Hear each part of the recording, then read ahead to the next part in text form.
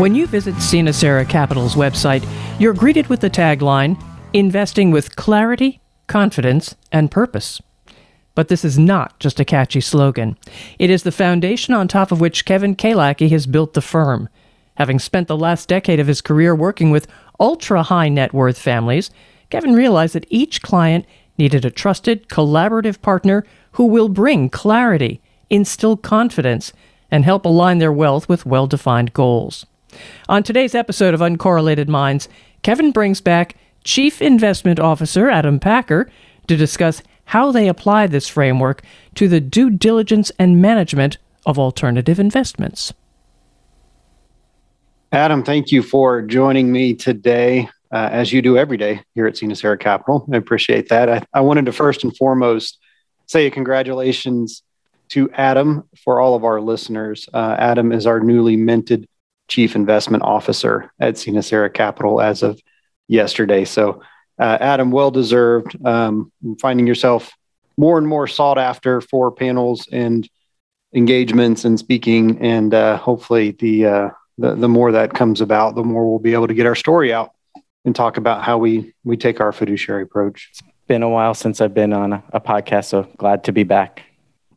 So today, as highlighted in the intro, we are going to talk about the alternative investment management process that we have in place here. The framework for this, of which I developed before founding the firm, but really, Adam, you and I have spent a considerable amount of time sharpening this framework, probably a good way, just refining different ways that we approach the process of due diligence, the process of, research, the process of garnering new investment opportunities, and then deciding on which ones should be passed along into our family network. And as was highlighted in the beginning, are not just a tagline, not just a slogan, but investing with clarity, confidence, and purpose. I think what most people don't realize is that's not just a slogan, it's actually our process. So it's the process through which we take our families to get them comfortable with where they are now, where they're headed, and then what they actually want to do next. So I would say if we were looking at that in terms of a general framework, clarity is, where am I now?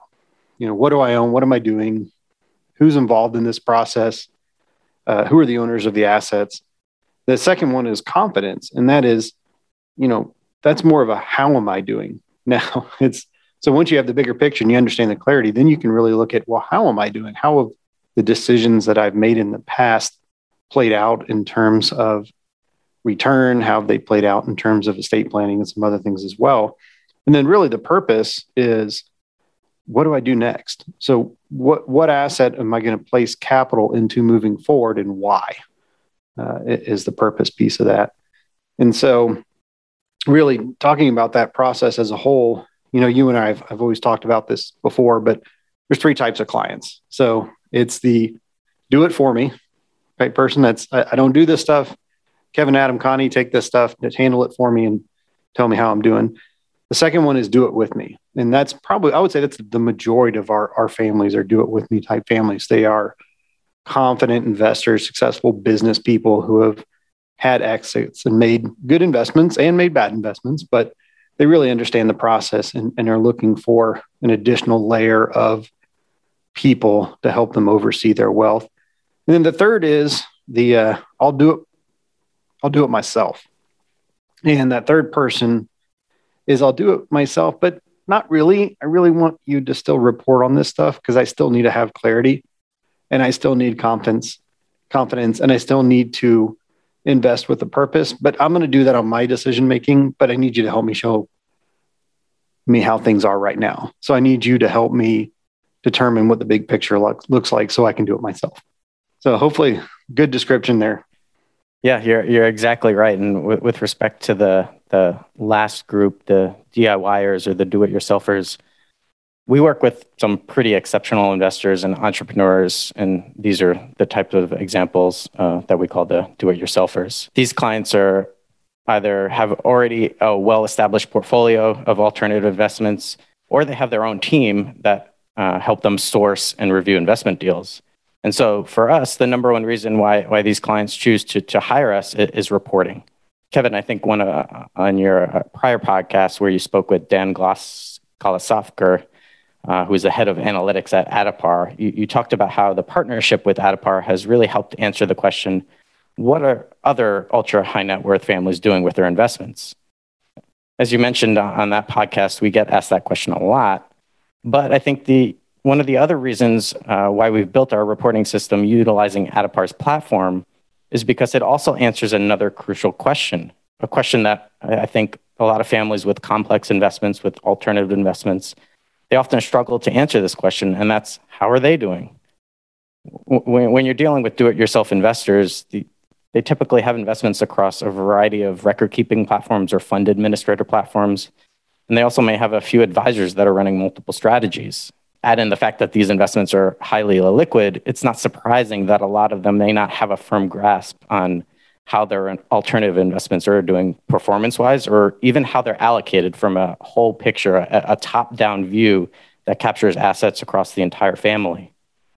So while these DIY investors may have the confidence and a well-defined purpose before they start working with us in their investment strategy, they may lack the clarity. And that's what we really seek to provide with our reporting and with the Addepar system.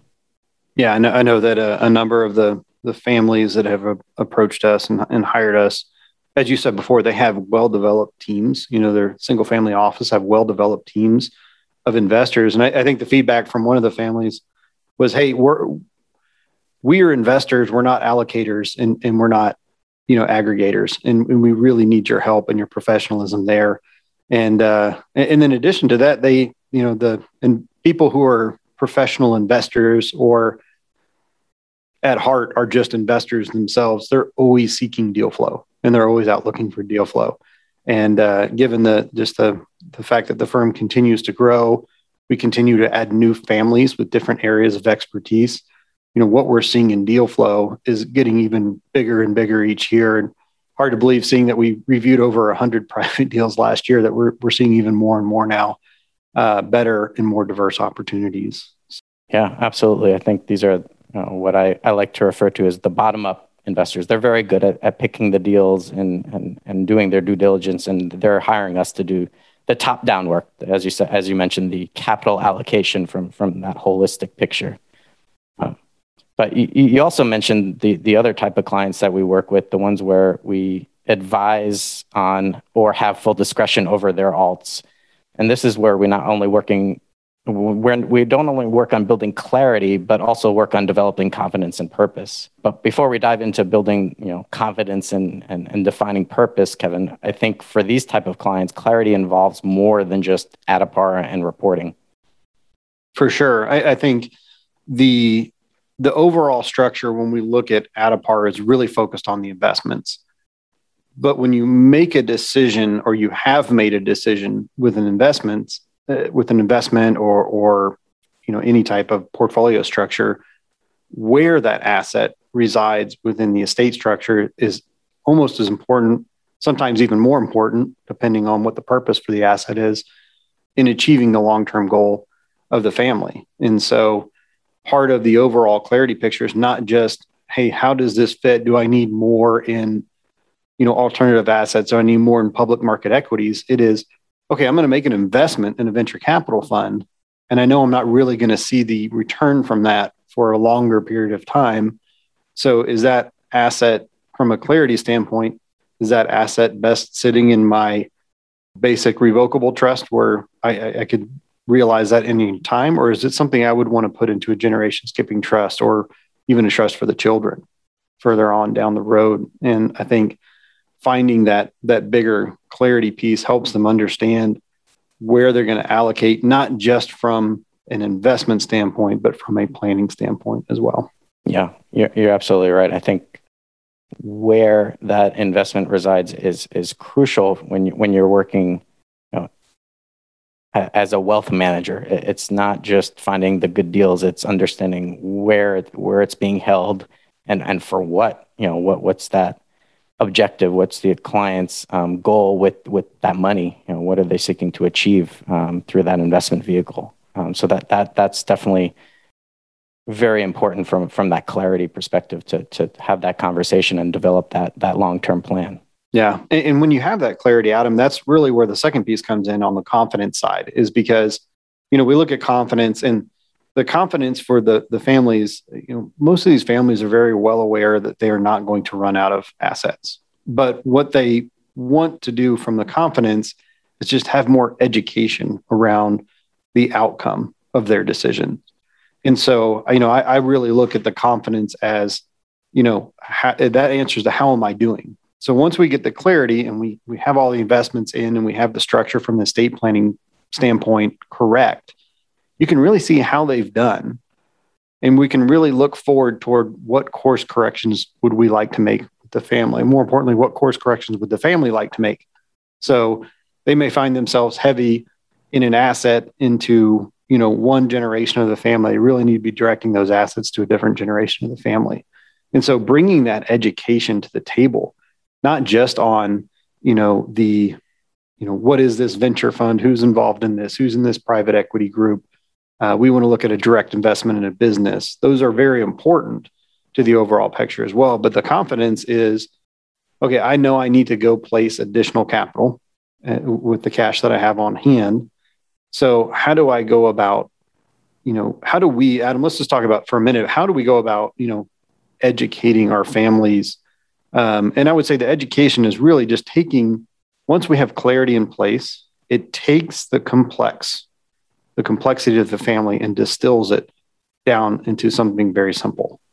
Yeah, I think confidence is all about that education and sharing information. When you're dealing specifically with alternative investments, there's a lot of esoteric one-off characteristics for each of these type of deals.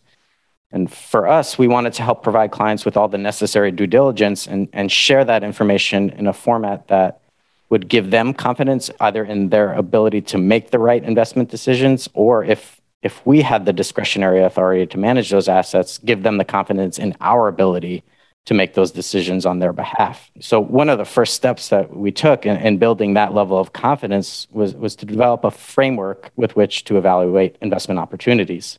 For us, that framework had to be all-encompassing so we could apply it objectively across all types of investments, whether it's venture capital, real estate, private equity, private debt, whatever it may be. So the first step we took was we wrote a due diligence policies and practices manual. And we use that to establish a detailed process through which all of our deals are reviewed. As you mentioned, we reviewed over 100 deals last year, and we're well on track to surpass that this year in 2021. And on top of that, Kevin, you had also designed a rating system that helps us provide an actionable recommendation. That's really key, is creating an actionable item when we're reviewing a deal and presenting it to clients. So with that rating system, we not only rank the deals, showing clients investments that we think are good opportunities, but we also track why we think that deal is a good one or why we think that investment's a bad opportunity. This is important because we're not always going to get every investment recommendation right. Quite honest, as you mentioned, no one's going to bat 100. And keeping tabs on the deals you've recommended, as well as the deals that you've passed on, that ends up helping us improve upon our due diligence process. So this framework really helps structure our internal review process, but in terms of what our clients see, we also publish due diligence reports and hold investment calls for our clients on any investment that we're going to recommend. And while we aim to make those reports as comprehensive as possible, we also made them far more accessible than honestly, what's hundreds of pages of legal documents and other offering documents that are typically accompany, a private market deal. And we review all that on our clients' behalf. But these reports that we show our clients, they're still far more robust and balanced than a marketing pitch deck that's really designed only to sell the upside of a deal. As our website says, Scenic Serra Capital was created to provide purpose-driven solutions and not sales pitches. So Kevin, I think that's a good segue to dive into that final piece of the puzzle, which is purpose. I think it's important to note that a good investment, one we think is a good deal based off of our due diligence, isn't necessarily a good investment for every client. With any investment, it's important to identify investments that help answer the question, does this help achieve a client's goal? Yeah, and I would say over the years and working with families, it just developed itself. I would say it was we'll call it axiom confirmation as we start to work. So, the old axiom is, what is the purpose of any investment? And the axiom that I came up with was the purpose of any investment, regardless, any financial investment, is at some point in time, you're going to turn it into an income stream. The income stream could be for you. It could be for your family. It could be for a future generation. It could be for a nonprofit. It could be for a stranger. But at some point in time, and the one we prefer not to turn it into is the income stream for the IRS. We're always trying to avoid that one. You can't, but we're trying to limit it as much as possible. And so really the purpose of that investment is that we know that at some point in time in the future or now that we're going to need to turn the investment or cash flow from that investment into a good or service to service the family. And it was one of those things I've preached for years. And then I think recently Ray Dalio said that in one of his large papers that he wrote. And I think I highlighted and started it about 4 times saying, hey, someone else recognizes this fact as well. And it's somewhat important. So really, as you said, Adam, we come across a lot of really good investments that just don't fit a purpose for our client at that point in time. A lot of really wonderful venture capital funds, especially being here in Austin, Texas. We see a lot of people have had a large degree of success, but we just don't have a place in the portfolio for that investment or for that fund. And so, as you said before, we have to ask ourselves, does this investment help our clients achieve the goal? Does it help them develop an income stream at a certain point in time with a high degree of confidence in the portfolio? And so really that's where purpose comes from. Again, we said this on previous podcasts, that purpose is not a purpose from an ESG standpoint. It's not a save the whales or keep plastics out of the ocean, which I'm a big fan of keeping plastics out of the ocean. But it's the purpose related to the family. When are we going to turn that into income? Well, I think for the nature of this particular podcast, we wanted to keep it short. Many questions that we've had lately from families that we've been talking with had revolved around this process. They've asked us, how do you go about looking at this process? And the manual, it sounds almost a little too eggheadish when you said we created a manual, for that. Yeah, no offense to that, but it really is. I mean, we really got sharpen the pencils. And Adam, I know you spent a lot of time diving deep to ensure that we really documented what our process is. And again, before Adam joined me, he spent time as head of due diligence for a venture crowdfunding platform. And it was really important, Adam, that when you came on board, knowing that you were going to eventually be in charge of the entire investment practice, that it's not just about finding the good deals. It's actually far more important to avoid the bad deals. And when you're sitting on a venture platform, you see a lot of bad deals. Yeah, I'd say that experience was extremely helpful in developing our framework with which to do due diligence, not just for venture capital, but for all types of alternative investments. And certainly from that experience, you deal with a lot of companies that might be a little rough around the edges. So, red flags is always that, as you mentioned, how do we uncover the red flags? And not only that, is how do we develop a framework with which to address the founders or the investment managers, the portfolio managers? Not everyone is perfect, and there's always going to be a misstep, especially if they have a long track record. And so our job is really, one, to uncover those issues, and then to have a conversation, have a frank dialogue with these people and see how they address it.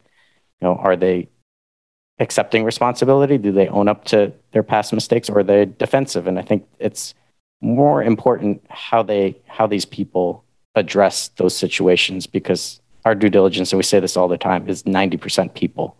We are evaluating deals, holistically, but the returns are going to be driven by the people behind it. What's their experience? What's their track record? What's their vision? And that's, fundamental to any due diligence process. Yeah, I would say someone asked me that question the other day. So when you're looking at these private deals, what do you guys invest in? And my answer to him was simple: is we invest in good people.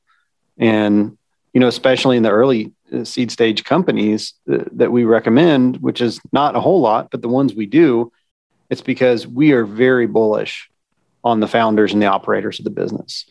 And we're very bullish on the founders and operators of the fund. However, you want to look at that if it's a direct business or if it's a fund related business. And, as you said, we have uncovered things in the past, and, we've heard some really wonderful answers to people saying, yep, didn't see that one coming, and, really owned up to what they did. But I think the really good entrepreneurs, and I talked a little bit about this with Hall Martin on the podcast when he joined us, is, just seeing if those people are able to learn from those mistakes. What did they do? Did they pivot, or did it just bury them? And usually the good news is if we're seeing them a second time, it didn't bury them.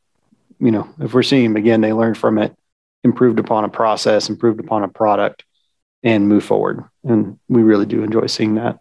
Yeah. And the good news is we actually do see quite a fair amount of those type of entrepreneurs and investors that are experienced and presenting us with truly great opportunities.